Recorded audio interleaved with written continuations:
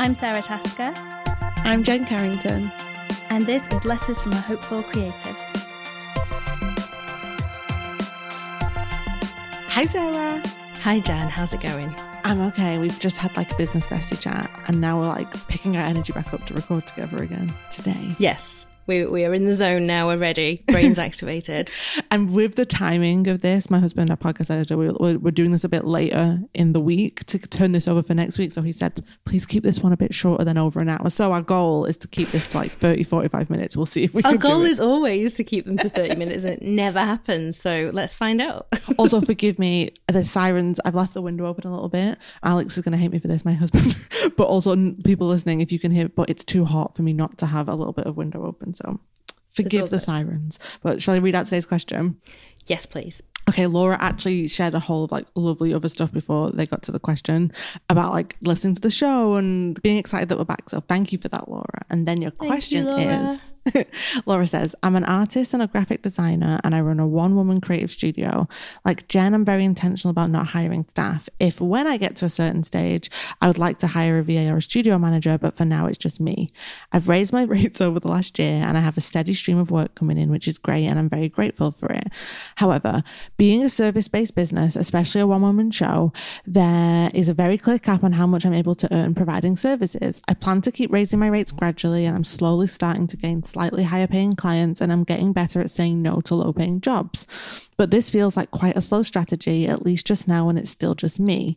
I also plan to set some time aside this year to make stock like vectors, illustrations and textures to hopefully set up some passive income streams, although I know this can be tricky to get going. Do you have any ideas, strategies or suggestions for expanding income potential for a service-based business?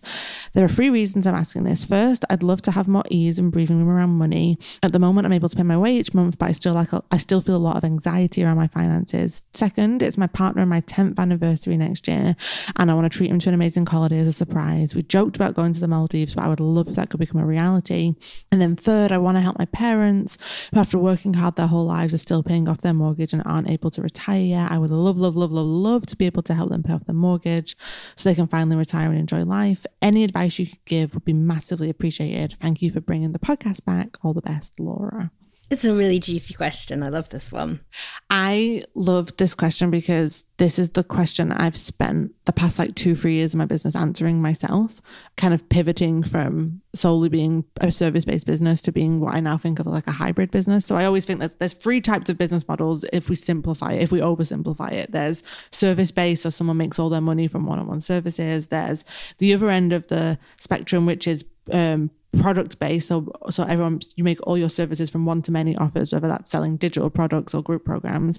And there's the middle, which is hybrid, where you have a little bit of the both. Sarah and I are both hybrid, really. Sarah's been hybrid for much longer than me. I've always had kind of, a course here or a course there. I think I launched my first course or digital product the first year I started my business, but it wasn't until a couple of years ago that I really moved my business to be kind of 50-50 clients and products. Whereas you, Sarah, have kind of been hybrid forever. You've always had classes that sold really well and also one-on-one clients, correct? Yeah, pretty much forever. So I started with one-to-one clients when I first left my NHS job and very quickly was kind of at this place where, similar to Laura, where like I just capacity-wise, people wanted more of me than I had.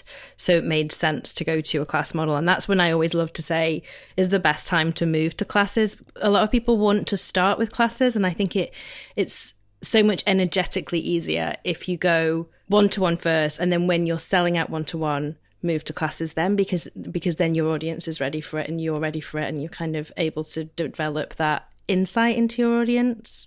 I just also had the biggest wave of nostalgia because that's when we met. Because you hired me and that's what we worked on together. And now you're Sarah. I look back and I'm like, you didn't need me. Like, you were just going to go and do all this awesome work. I so needed you. I remember you came up with the name for the Insta retreat. We were sat in Foundation Coffee trying to come up with a name and it was your idea. So actually I probably owe you like 10% of everything I ever made on that.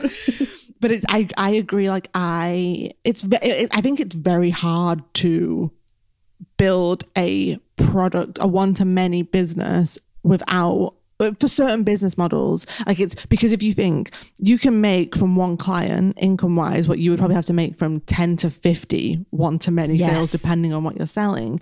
I would say from my journey, and I've spoken a lot about this, like I have a lot of my own, I'll try and find some of my content that really shares the behind the scenes of this, because I really shared the behind the scenes of it when I was doing it. I got to a place where, and I wonder if Laura, it's interesting. A lot of the reasons when people come to me, and because this is a lot of the work I do with my clients, which is when they come to me and their business isn't working for them anymore. And often it's because they have too many clients, or their client work isn't actually sustaining them, but they don't want to take on more clients and they want to build a more, but basically this question is like, how can I expand my income potential? But often the main reason is I'm burnt out, I'm exhausted, I'm unfulfilled, I'm unsatisfied. And it's interesting that obviously Laura, part of her question is that they say, you know, I want more breathing room around money. I'm able to pay my wage, but I feel a lot of anxiety. But then the other two reasons are just, you know, travel and wanting to support your parents. And Laura, I'm not assuming this isn't true for you, but Laura hasn't actually mentioned the dissatisfaction of working with clients. And oftentimes for a lot of the people I work with, it's because they're burnt out on client work.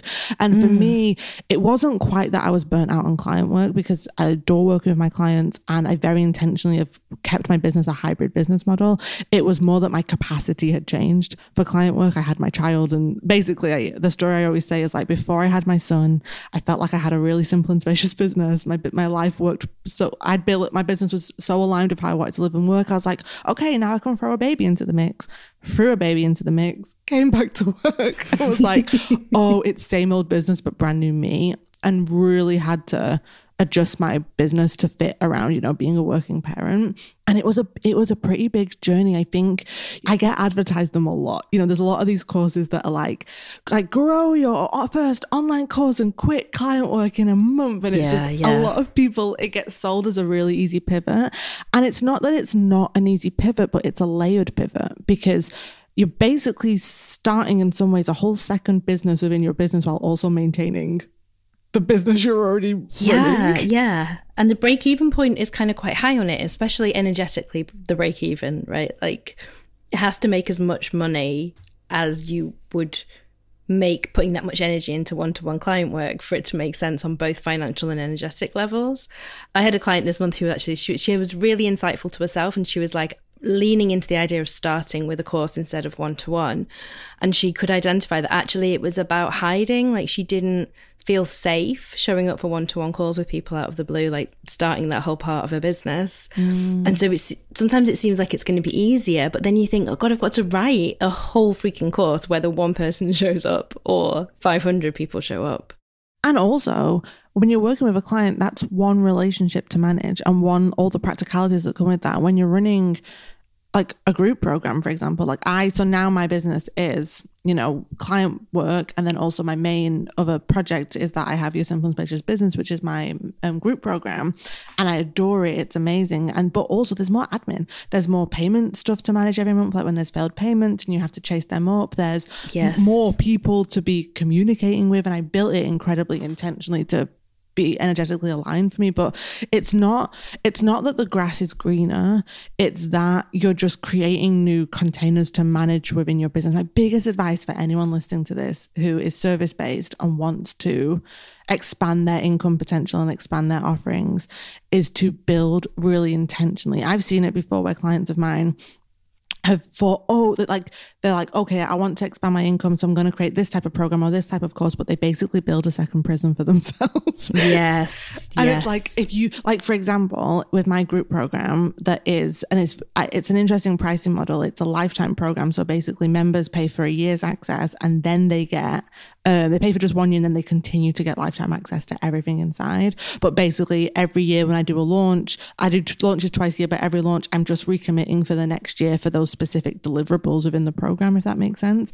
But I very intentionally built this program to have, I did not want to deliver monthly live deliverables. That does not suit my energy. That does not suit my capacity. So most of the things that are delivered inside my group program are asynchronous. So basically every month there are coaching modules that I create, like a video deep dive and workbook, and that gets delivered to the members. There's office hours that they submit for. There's a Slack, and only once a quarter do I do a live group call where we plan our quarters together, which is delightful because I get to do this live thing with them, but I'm not doing it so often. And the best decision I made was I made a group program formatted in a way that I knew I would love to continue doing it.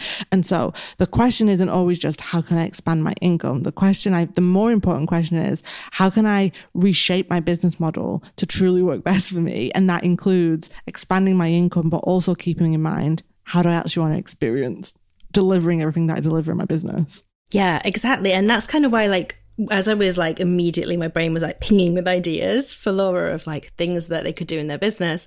The first thing for me was still, they've not said that they don't enjoy the one-to-one client work. So maybe it's actually starting there and going, actually, are the parts of the one-to-one work you do still love? Are the parts of that really still light you up? What if you could just create a whole new way of delivering one-to-one? Maybe that would meet some of that need.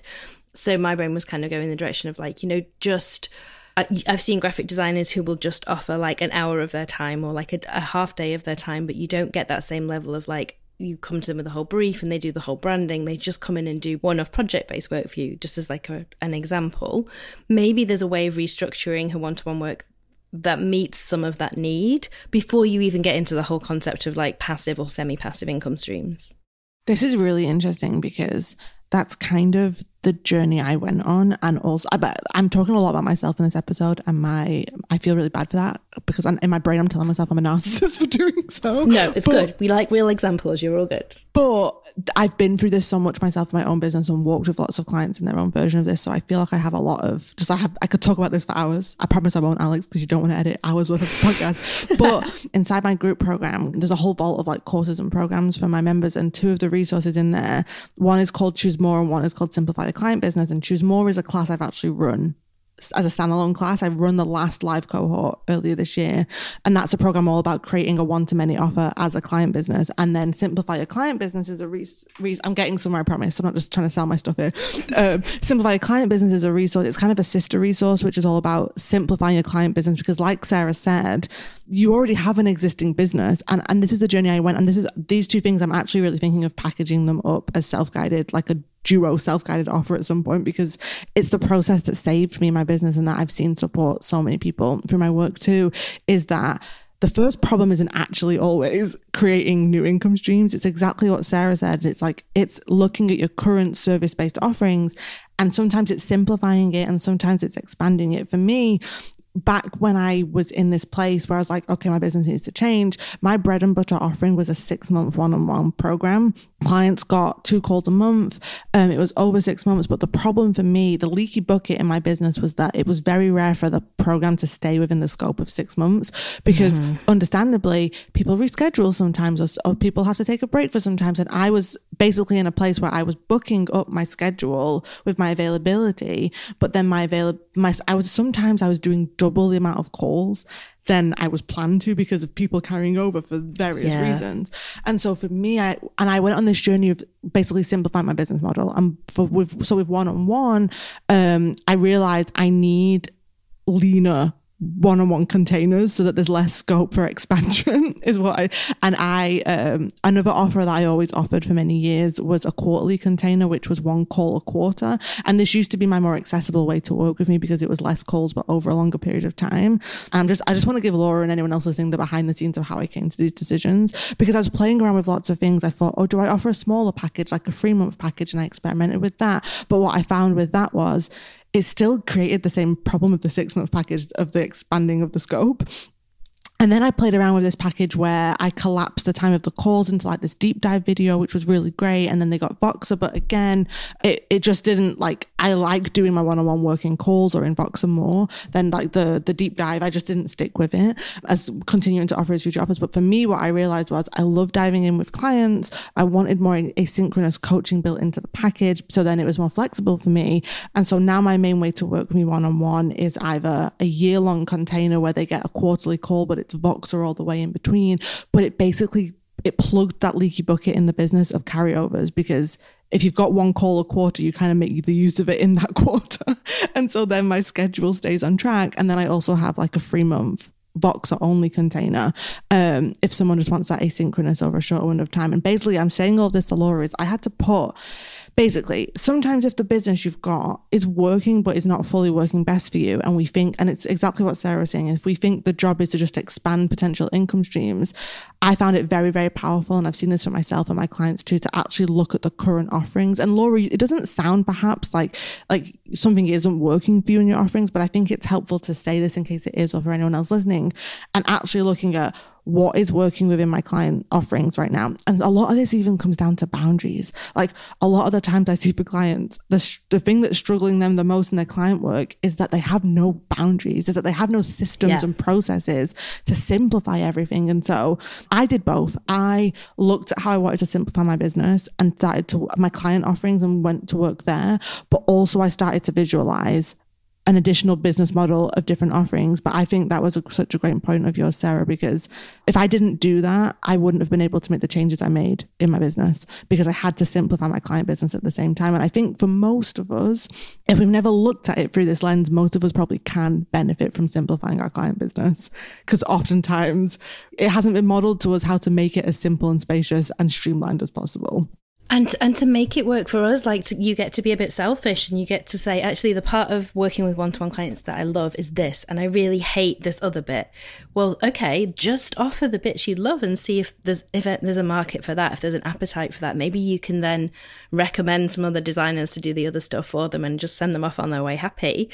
And like you say, like even with your problem there, Jen, I think for a different person or a different client group, it could have been solved with boundaries, right? You could have said, some people do have, especially like VAs and designers will often say like, but you get me until this date. And then after that date, even if we're not finished, I'm done, because you have to get all of your requests in before that date. Yeah. So it is that combination of kind of strict boundaries, getting the contract really clear, and then making packages that exploit your genius. Yeah, and one of the big lessons I've had to learn over the years, and it's a very empowering lesson, but it's also a very uncomfortable lesson, and I often have to still do the mindset work to sit in it, is basically my humanness has to be on the table too. I think I might have said this in a previous episode, and it's basically like within my offerings, this is this thing I say whenever clients come to me, a lot of our work together is they say like, my business isn't working for me, this is what I really want, and then we explore like what it would look like to make that possible. And then they start to get anxious because like, well, I can't not offer this, and I can't not do this. And the thing I always say to them is like, just because it's what they want, it doesn't mean it's have to be what you give.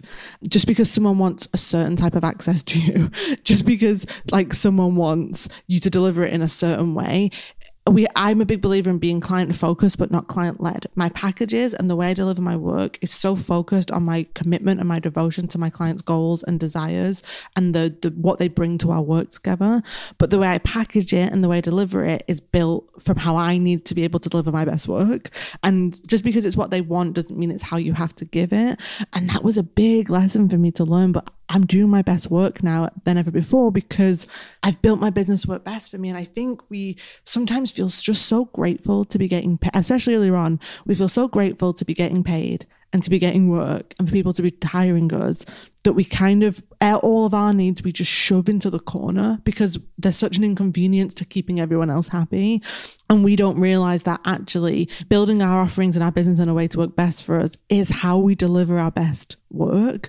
And people aren't hiring you to be a people pleaser. People are hiring you to, what did you say? What did you say about genius? What was that phrase you said, Sarah? Zone of genius. No, you said extract. You didn't say extract your genius. You said exploit your genius.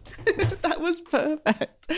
And that takes work. That takes work to sit down. A lot of the time, it's thinking outside of the box. I had to think outside of the box to get to my best fit business model. Also, so often I think customers and clients will come to you thinking they know what they want, but it's not actually what they want. And I'm sure Laura knows this. People might come and say, oh, I just need a new logo. But actually when you get them into the design process and you start to have those conversations, you might uncover actually they want like a full rebrand, or maybe they want something different completely to what people think they want at first. And that's a really common thing. Like people come to the Insta retreat thinking they just want more followers, and then I get them in there and I'm like, okay, but actually what will you do if you have more followers? Do you even know what you want? So sometimes being too client led and letting them dictate what they want can create worse results all around. Sometimes you have to kind of accept that, having done this work for a long time, having worked with lots of different people, maybe you know what they need, and it's okay to shape an offer that delivers that, but communicates to them in a way that's going to appeal to where they are right now. And often that's what a lot of our free content does as well, is kind of helps people bridge that gap between what they think they need and what they actually need. So yeah, I think it's really important to start from that place of like, what is my one-to-one, and look at it really creatively, look at it with really strong boundaries, throw out the rule book and go, okay, well, if I can offer anything of my time, what is my time worth? When is my time worth the most? And I know Laura spoke about putting her rates up slowly, but I think if you're sold out, you can keep putting your rates up until you're not sold out, generally speaking. Like, it doesn't have to be a slow thing, and it doesn't have to be a scary thing. You're allowed to charge what you're worth. What would you say about that, though? About charging, it's complicated, right? Because it's burnout for me in the earlier years of my business was because I was so afraid to put my prices up. And so I learned early on, you've got to be brave enough to put your prices up. And you've got, you know, the thing I found the most empowering at every stage of my business is to let myself, I promise I'm coming back to answering your question, like to allow myself to dream bigger than feels comfortable. Like, the most helpful question that I find sometimes is asking myself, what do I really want? Like, if I could have, and this isn't like to the extreme levels of like, I'd make £10 million a year working 1 hour a week. I'm not talking about that. I'm saying within the realm of what is realistic. But actually that's a double-edged sword, that word, I think, realistic. But like, I asked myself, what do I really want? So when I was making this pivot for my business that I made over the past few years, you know, I'd ask myself, well, what do I really want? How many hours do I want to work a week? And how many hours of those I want to be client? Like, for me to say to myself, I only want to do client calls 1 day a week, 1 month of the quarter, and then have 2 months of 0 calls in my schedule, going from someone who used to have anywhere from 15 to 20 client calls a week, like, to go from that to what I've built, it's it radical. To felt so radical. But if I hadn't have told myself this is what I want, I wouldn't have done it. And then I said to myself, I want a group program where people felt like it was home for them. Like, I didn't want a group program where they were like, well, I have to get the most out of it because in 6 months I'm kicked out of it because it's a limit. Like, I wanted it to feel like home for them. And I wanted it to be a group program where my humanness was built into the fabric of the program. So I built it in a way where I was only extracting of myself what was sustainable to give of myself. And I was looking at, oh, this is how much I want to make here, and this is how much I want to make there. And I had to let myself dream about what my work week could look like, and about what my year could look like, and about how my working hours could look. And by doing that, I was then able to reverse engineer that into, because I then knew anytime I had an idea, I could say, well, does this idea align with what I truly want? And if it took me away from it, I knew it wasn't an idea we were following in terms of structuring an offer or pricing an offer. Because a part of that vision is like, how much money do I want to make within this? And so my biggest advice to Laura and anyone else listening is to actually ask yourself that question, like, what is, and I'll put a link in the show notes to my deep dive kit, which is this, if I say so myself, this amazing free resource of mine where I actually walk you through everything I'm talking about here. I walk you through clarifying your business vision and your business model and then your marketing plan and all that good stuff. But part 1 of the deep dive kit will walk you through clarifying what is my business vision, and then what kind of business model would facilitate that business vision becoming my reality. If you can really clarify them and anchor to them, and they're going to evolve as you get more clarity or as you grow deeper in your business. But if you can anchor onto them, then you know everything you're building next is aligned with that. And then pricing is just basically the maths of, this is what I want to offer. This is how much availability I have for this offer. And this is how much I need to make from this to make my enough number. Do the maths of that. You're basically dividing your availability by how much, you're basically dividing how much you want to earn by availability. That's easy with one-on-one. With one-to-many, it's more like, well, how many people could I have in this program, or how many things do I need to sell to make this number?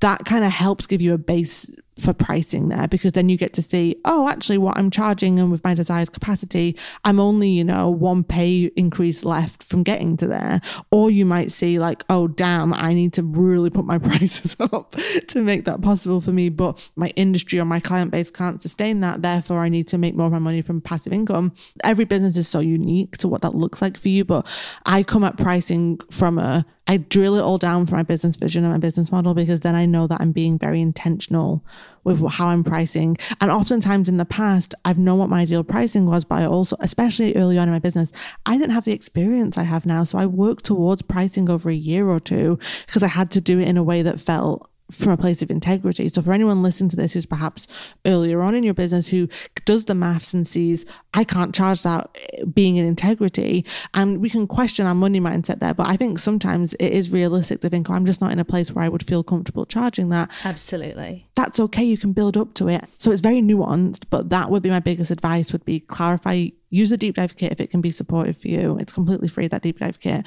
to clarify your business vision and how your business model makes it your reality. And then it's getting stuck into the specifics of yours. And I imagine for Laura and anyone else listening, then it's starting to explore. You know, Laura's question is, do you have any ideas, strategies or suggestions for expanding income potential for a service-based business? And ultimately that comes down to coming up with some ideas for the type of expanding offerings you would want to bring into your business, and then building that work into your business in a way that's sustainable and joyful.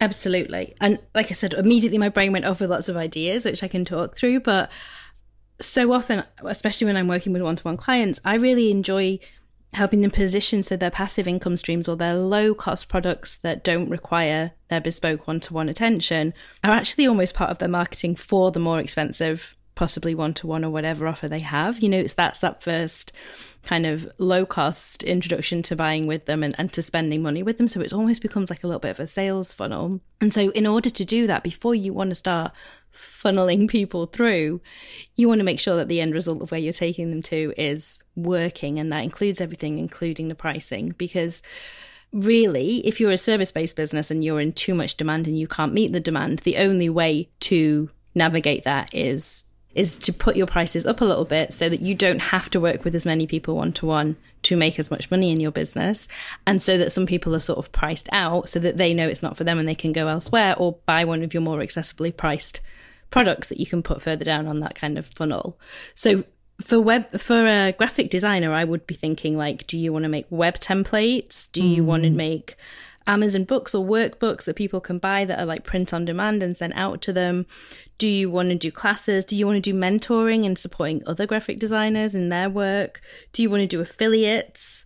Do you want to do, I think Laura had already mentioned, like things selling on the websites like Creative Market, like bundles or assets or templates, or even things like a bit more creative, like, you know, making really beautiful digital planners and getting into that whole market, or making workbooks for people who want to redesign their website so that they can work through those themselves. But all of those things, with the exception possibly of mentoring and classes, are fairly low price point things. So they're great discovery tools. It's a great way to people to be introduced to your work and to your style. But some people will buy those and it won't be enough and they'll want the next thing. And then you need to know what the next thing you're taking them to is. Yeah, that's kind of that value ladder business model. So if you think of like the different types of business models, like some people just have like a one and done type business model where they just have like one core service and that's what people get.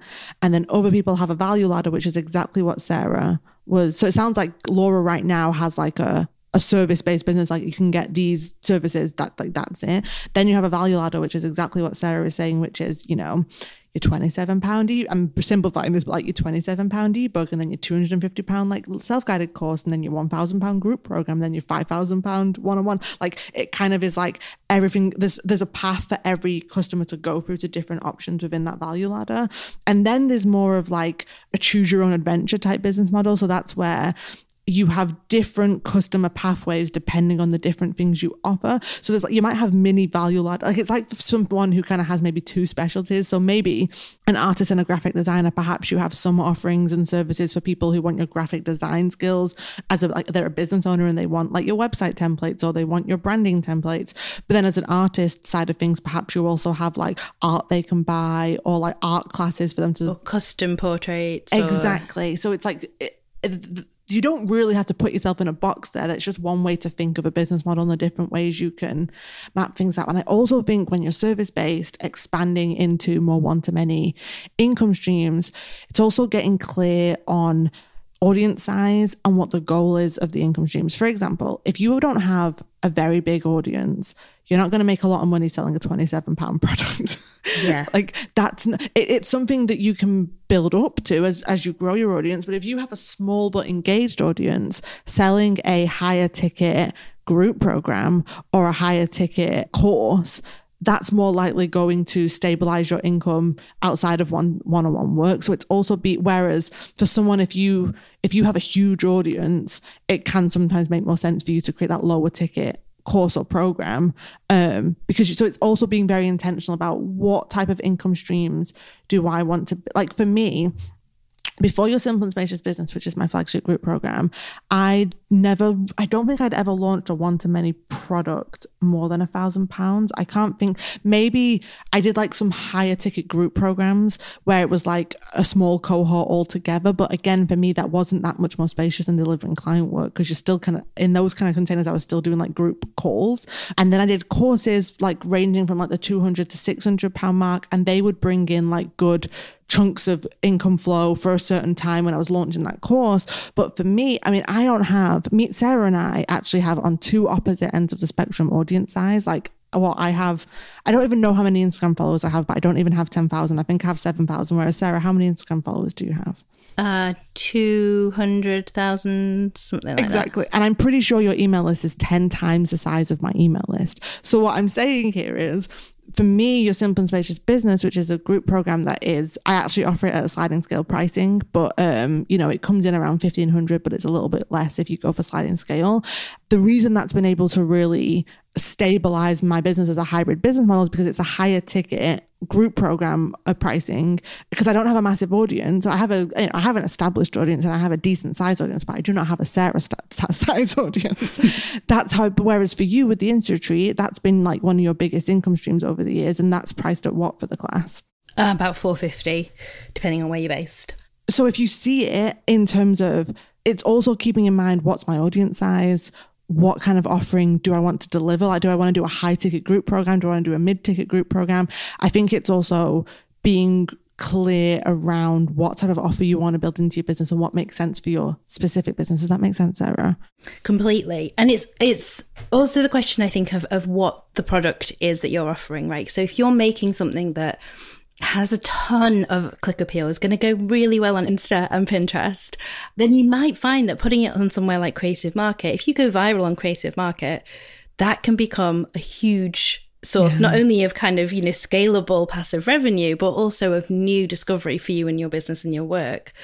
If it's not that kind of work, if it's the kind of work that just because of the way the algorithms work isn't going to stand out, it's not a reflection on the quality of the work or the desirability of the work. We just know, aren't there, there's certain things that the algorithms love and there are certain things that they don't.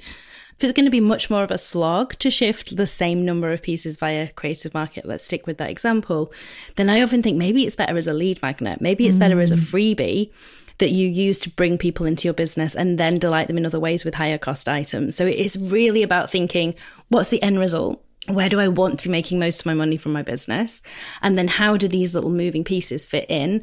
How do I expect them to perform? And we can never absolutely guess, but if, for example, at the moment, there are 0 digital assets on Creative Market for Substack. You type the word Substack in and you get nothing. So if Laura went and created some beautiful sets of graphics for people to brand their Substacks, I can imagine that she might actually get immediately quite a lot of recognition and attention and sell quite a lot of those and start to use that as kind of a bit of a funnel for people paying for more of her one-to-one design work.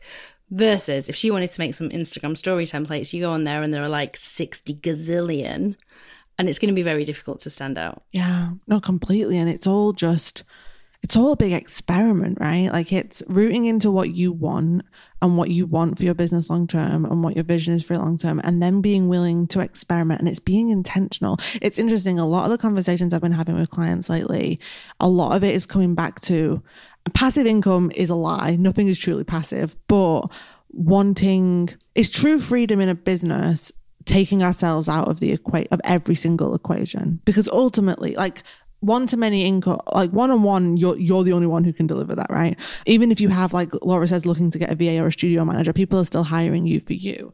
And I think, and I've been exploring this with a lot of my clients, is just a desire to have some form of quote unquote passive income built into the business model, so that there is at least something in your business where you've taken you out of the delivery of it. And so this is less of advice and more just like industry chat of just thinking more and more about how when you're building out a business model in your business, I think it's interesting for everyone to question, like, what's my version of sustainable passive income? I know this is like, everyone's like, yeah, Jen, duh. But it's kind of easier said than done with passive income, because you can make the digital product, but then how do you sell it, keep selling it? That's not passive, yeah. Passive. And then it's interesting because, like Sarah said, if it's something that can take off in a place like Creative Market, that's one option. For a lot of my clients, they're looking at they're building out AdSense for certain business models. That's a great one. For other people, it's having kind of a good sales funnel to a course, from like a freebie to a course. There's so many different ways that you can explore this. But I think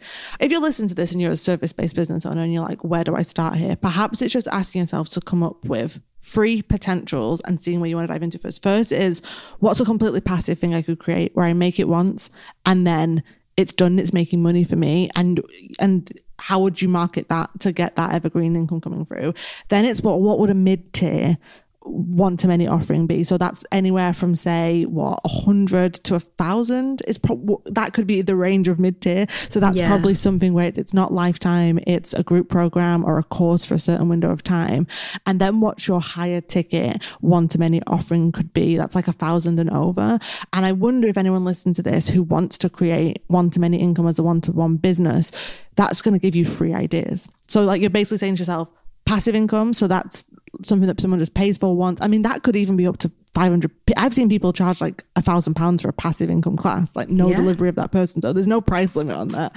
And then it's like, what's a mid-ticket offering you could come up with? And then what's like a higher ticket offering you could come up with? And so even if it's like, what's a group cohort, what's a self-guided cohort, what's a digital product, just see what ideas come to you. And then it's being smart about asking yourself what makes sense for the business now. Or sometimes with clients, we will do this where we kind of come up with these different ideas and then they're like, well, which one do I start with now? And there's actually no glaring right answer. Each answer is worthwhile saying yes to in its own right. And so then we just say, well, what feels good to you to put your energy into? So if you're doing this exercise and then you're like, oh, there's actually no clear right answer, go with the one that feels the most energizing to you or makes the most sense to you would be my encouragement, because sometimes that's just the best way to move forward in business. The good news is, if you've already, especially, I mean, for every business, the options are always endless for how you can make money. But for someone like Laura, who is, you've been working, you've got work, you've been like, you're obviously in demand, the options are endless here for ways that you can expand your income potential. Sometimes it's just cracking open that door in our head to say, like, just because this is how I've made money so far doesn't have to be the only way that I make money. And then I think, honestly, the biggest challenge of this is finding time to do the work to expand our income streams while also being in client delivery. For me, that was the hardest part. For clients, I say that's the hardest part, is actually finding the time to do it. And I think that's where having a clear plan and time frame comes in very helpful to keep us on track. Yes. That's why starting with reframing the one-to-one offer can sometimes be so important, because that can be the easiest way to buy yourself a little bit of wiggle room in your calendar and your schedule so that you've got some room to look at this. And I know Laura says that they're not interested in working with staff at the moment, but sometimes a VA as a one-off can be helpful for things like that. If you decide a digital product's what you want to do and you want to do a workbook, you might outsource for someone to do the actual building of the pages. You could do the design and they could build that together. Or I imagine in Laura's case, that's the kind of thing that they could do very quickly and easily. But for example, like sometimes I'll do Instagram reviews where I'll sell a one-to-one call and I'll get on a call with people and we'll talk about their account. I'll make lots of notes, but then I just send the notes and sometimes an audio recording to Claire, and she will turn that into a beautiful document and a report that we can then send to the person of their action steps and everything else. So you don't have to make a model that requires a member of staff, but sometimes it can buy you some space and time, I think, if you are willing to outsource some of the parts of it so that you can stay in that zone of genius.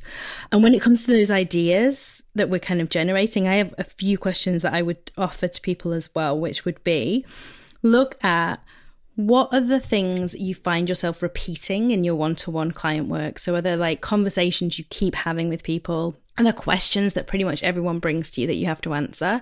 Because those are often really good things to turn into like self-guided resources or classes or anything else like that. What are the things that you could do with your eyes closed that you find yourself having to do for clients? Would they be either things you could outsource sometimes or things that you can skill your clients up to do for themselves? And where can you be most of service to your clients? Like, what is the thing that they need the most that you would feel so filled up by helping them with?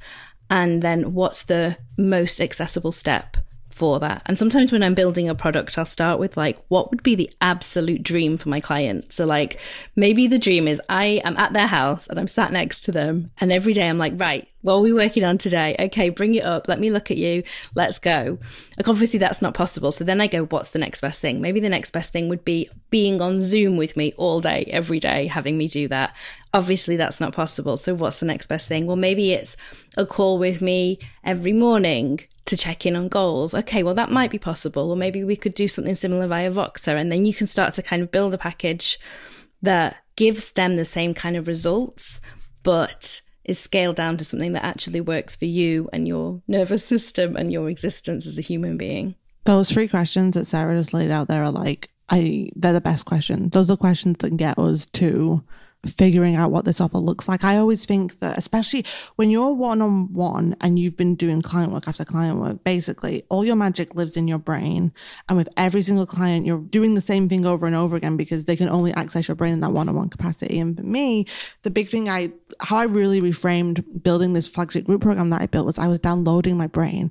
And the beautiful thing is, it actually has strengthened my client work because now clients, they come to me and instead of having to do the thing one-on-one that I would usually just do one-on-one, I can send them to that specific training or video in the program. Yes. They can work through that. And then with our time together, we can dive in even deeper. It actually can, every time I've created a one-to-many offering, it's always strengthened my client work as well. And I always think it's downloading my brain because there's certain things I can only do live in terms of holding space for someone, whether that's on a call or in Voxer, or even just like over like Slack together when someone asks a question, like the specifics of someone's journey and sitting in them with that, or sharing my ideas and feedback on the specifics of their business. I can only do that on a call in Voxer or in Slack. It's like, it kind of goes in like written in like a Slack channel is like some level of it, but it's really Voxer or a call where you can really get into the specifics with someone. But the rest, like the information and the processes in terms of like, these are the questions I ask you and these are the frameworks I give you to figure these things out in your business, or here's how I break down marketing in a really simplified way. That I have downloaded all of that from my brain. I cannot tell you how much peace I have found in my business just from downloading my brain, because all of my magic doesn't live in my brain just anymore. Like, so all my magic, my members can sign into the website for Your Simple Persuasions business and just access all of it in there. And then they get the hands-on support from me from office hours and from Slack, and clients get to dive in even deeper. And so I think those questions that Sarah asked are so powerful, because it's also what can be downloaded and what can only be like, you can download your process and your structure, but only you can do the actual designing that you would do for someone's project. But you can probably teach someone how to think like how you think and do their own designing or do their own implementation or whatever it looks like. Yeah, notice the problems. And that was the other thing I was thinking is, there's a whole revenue stream to be made from past clients for Laura, people who've already had a design done by her, but maybe she can look at where are the snags, where are the problems when she goes on their websites or their Instagrams and sees them applying the templates she's made and the brand guidelines and going, oh, they needed to know that. Like I find I struggle with this. I can get beautiful branding made for me, but then as soon as I have to kind of go off piste and make a new thing, it just doesn't look right. So what could you create for them? Could you create like a series of videos, or could you create like a catch-up session where you kind of review their new assets and tweak them and make them work, or any number of things, but remembering that client group as well, and that their needs might be completely different to people who are brand new and finding you, but an existing customer is always easier to sell to than a brand new person. Completely. And remember, there's so many people in your audience who've never been able to afford to work with you one-on-one, who the minute you have something available for them in their price range, like a one-to-many offer, like it's you've got past clients to sell to, but you've also got so many people who have just never taken the leap to work with you one-on-one, but will eat up the next thing that you have available to them. The thing that I find really helpful as well is finding what I call lighthouses, like find examples of people with business models who have, in your industry or even in adjacent industries, that have expanded their income streams in a way that really interests you. So whether it's the structure of their offer or the way they've marketed it, like find yourself maybe 2 to 4 examples of people. It's not that you want to replicate their exact business, but it's just finding examples that crack open what's possible for you. That's what I found really helpful as well, is just when I find someone, I'm like, oh, your business model is interesting. Let me just do a little deep dive into what you're doing. And, oh, how have you structured that course? Sometimes we don't even know what's possible until we've seen someone else model it to us. Completely. And same with Substack. Like there are so many people using Substack for businesses that you would never expect. But like you say, it's an accessible price point. So there are artists and designers on there who either they're creating communities or you get a small amount of digital assets every month or something that my brain can't even think of. But they're doing it and they're making it work. And as soon as you see it, even if it's not in your industry, it becomes like a little diving board that your brain leaps off of and goes into a whole new pool of ideas. Yeah. I also have 2 opposite pieces of advice. Okay. First piece of advice, like it's really okay if it takes time. A lot of the times with clients, especially if you're pretty fully booked with client work and or you also have other challenging circumstances, whether you've got health stuff going on or perhaps you're a carer or a parent, it's okay if it takes time. For example, I had the idea for my flagship group program a year before I launched it. Like for an entire year, I had the idea, but I was simplifying my client business first and creating the space to build it so that when I launched it, I could give it 100%. So it's okay if it takes time. It's okay if you have an idea and you have to really map out a time frame that works best for you. And then my second piece of advice is kind of, it's not completely opposite, but also I do find it helpful sometimes to start with a smaller win. So in that time where I was kind of simplifying my client business and kind of preparing to launch, because there's a lot of build for me with my flagship group program to get it ready to go. I still launched some one-to-many offers throughout that year. Right? Like I relaunched a couple of classes and I launched a brand new class. Like I was still doing smaller things to bring in some cash flow, also just in terms of one-to-many cash flow, also to test out different marketing approaches that I would then take into the first big launch of the group program. Say Laura's like, okay, I've got this really awesome idea for like this massive flagship group program, but I don't have everything I need to launch that yet, but I actually have an idea for like a one-off class or a smaller program or a digital product. Or perhaps it's the opposite and you're like, actually I have this amazing idea for a passive income product, but I am going to have to do a lot of audience growth for it to be fully sustainable. But I do have this idea for a smaller cohort group program that I know I could probably sell now. Like it's okay to have the big vision and then build in some small wins now to just bring in that extra cash flow. And sometimes the small win is just simplifying your client business. There is no one size fits all step forward here. It's more looking at the reality of your business, your energy. My biggest advice though is anyone listening to this who wants to expand their income streams, take some steps forward, whether that's simplifying your client business first, whether that's creating a smaller one-to-many offer, whether that's going for the big one-to-many offer. Especially for anyone listening to this who is service-based but hasn't built, say, an email list yet, just start with building an email list. Like start with building your online audience and connection there. I think it's really hard if we have to say to ourselves, I'm not going to make any of the progress I want to make for a year until I have the space to do it. I think little wins and little momentum is, I see this over and over again with clients. You have to build it little by little for that dopamine hit, for that building of confidence and courage. Without that, I think it's hard to stay focused on something that's a year off without little wins along the way. Definitely. It takes so much courage and faith to keep going with absolutely no evidence, like even for a day, never mind for a year.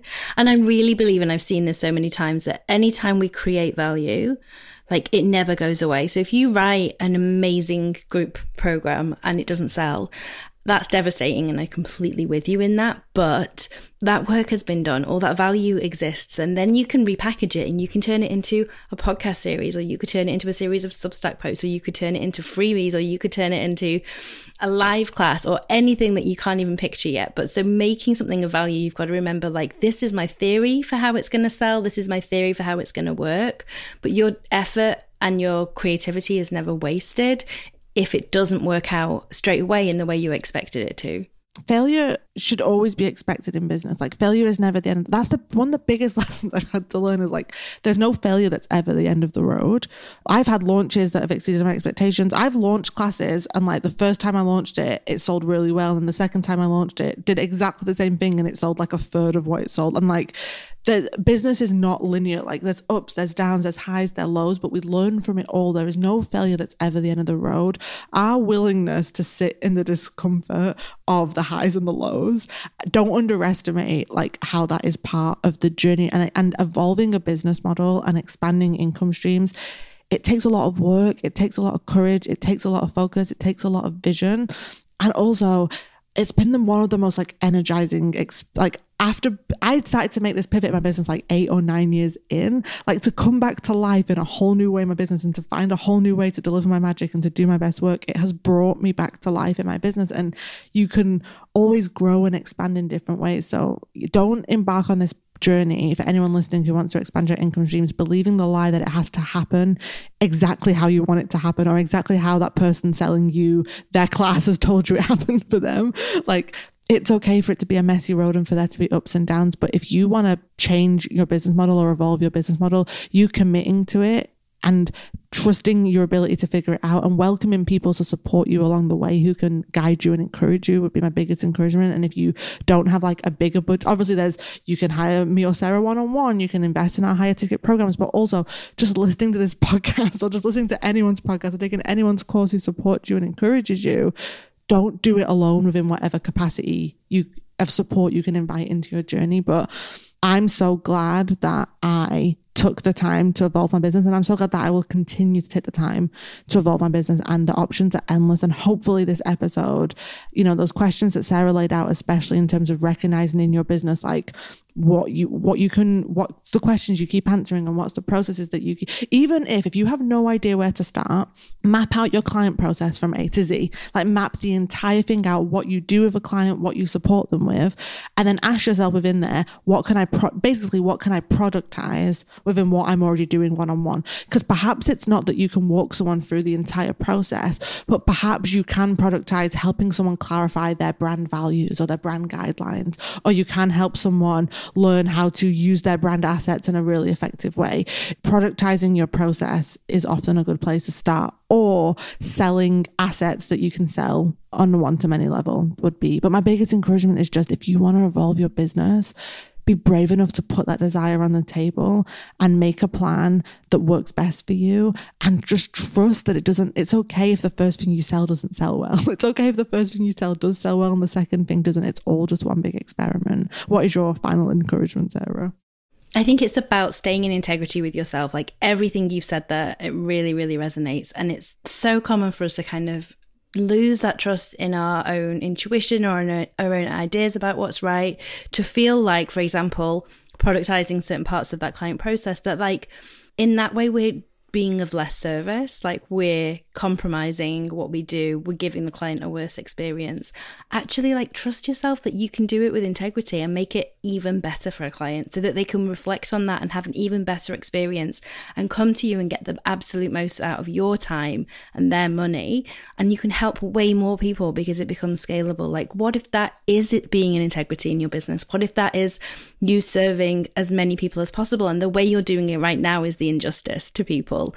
I think we forget that there are other ways, and just because the way that's working right now works well doesn't mean there's not another way that's going to work even better, not just for you, but for everybody else as well. So find that, stay in integrity. And every time you're asking yourself a question, I think it's just about saying, do I like my reasons? Am I saying I want to do this because it feels easier, because it feels less scary, because it feels like it won't fail? Or am I doing this because this is the kind of business I want to have, and this is the kind of thing people need from me in the world? And when you're in integrity with those things, you will not make a wrong choice.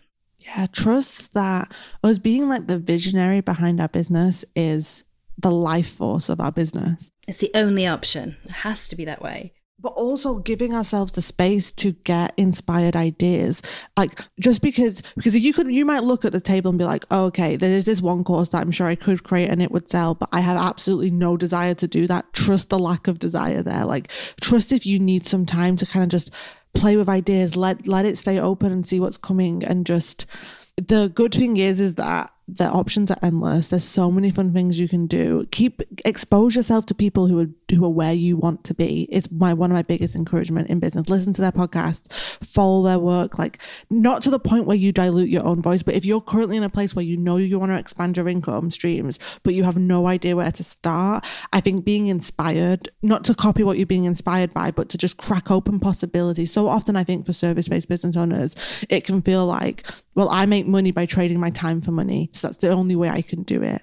And it's just cracking open the different possibilities of what else could be true for you. And there is no right path forward. And I know that's frustrating because it would be so nice if we could say, follow these 10 perfect next steps. But what's really exciting is you get to carve out your next path. And there are different structures you can follow within it, but you get to decide how you move forward. Laura, you might decide to launch like a small passive income product, or you might decide to launch a big group program. Neither is right or wrong. It's just whatever you want to experiment with. And please report back and let us know how you're going. And I really hope that at some point you get to take your trip to the Maldives. That sounds amazing. Yes, come and share, come and talk to us in the community. You can join the free community on Substack, or you maybe want to join us as a paid member. Either way, you can share, not just Laura, but anyone who's going through this process and wants to brainstorm ideas. It's one of my favourite things to do. In fact, feel free to book a half hour with me and have me give you all the ideas. I have so many. I love coming up with ideas for people's businesses and kind of finding that intersection between what's trending and what people want and what's going to sell really well and what fits so well with what you want to do in the world. It's one of my favourite puzzles to solve. So bring it to Substack, bring it wherever, and we will chat. And Jen, we've done 58 minutes. Sorry. Well, Alex is going to be mad. Well, also, as of this episode going live, our next private episode will probably be going live within that week or the week after, because we're going to be recording that next week. So if you're a paid subscriber, look out for our next private episode coming out very, very soon. If you're not a paid subscriber and you're like, what are you talking about? Every month, Sarah and I do an episode where we dive completely into like all the behind the scenes of our business journey and what's working, what isn't, how we're feeling. Basically our business bestie chat, you get all the juicy behind the scenes of that for £6.50 a month. It is the most accessible thing Sarah and I sell ever in our businesses. So if you would love to become a paid member and get that private episode in your feed in the coming days or week, all the details will be at Substack if you'd love to join us as paid. If not, I'm just so happy that you're enjoying the free episodes. We're here for you always. Submissions are always open for new letters to dive into in future episodes. We've got, I think, one more episode for July. Then we're going to take a little break in August just to recharge our tanks, and then we'll be back for September. But yeah, there'll still be a private episode going out in August. And yeah, this was fun to record today, Sarah. So fun. I can't wait to talk to you for our private episode, and I will be having an emotional meltdown in that one. I'm planning it already now. So yeah, if you want all the juicy behind the scenes, they will be there. But yeah, I hope you're all having a good day. Laura, come and let us know your thoughts, and if anyone's got any encouragement for Laura. And yeah, we will speak to you all soon. Take care, everyone. Bye. You can join us at lettersfromahopefulcreative.com and on social media. So on Instagram, I'm @meanola. And you'll find me at Jen Carrington _. We are going to be sharing new episodes. So if you've liked what you've heard so far, hit subscribe in your podcast app and be sure to leave us a review because it will help other people find the show. Yeah, and we can't wait to connect with you soon.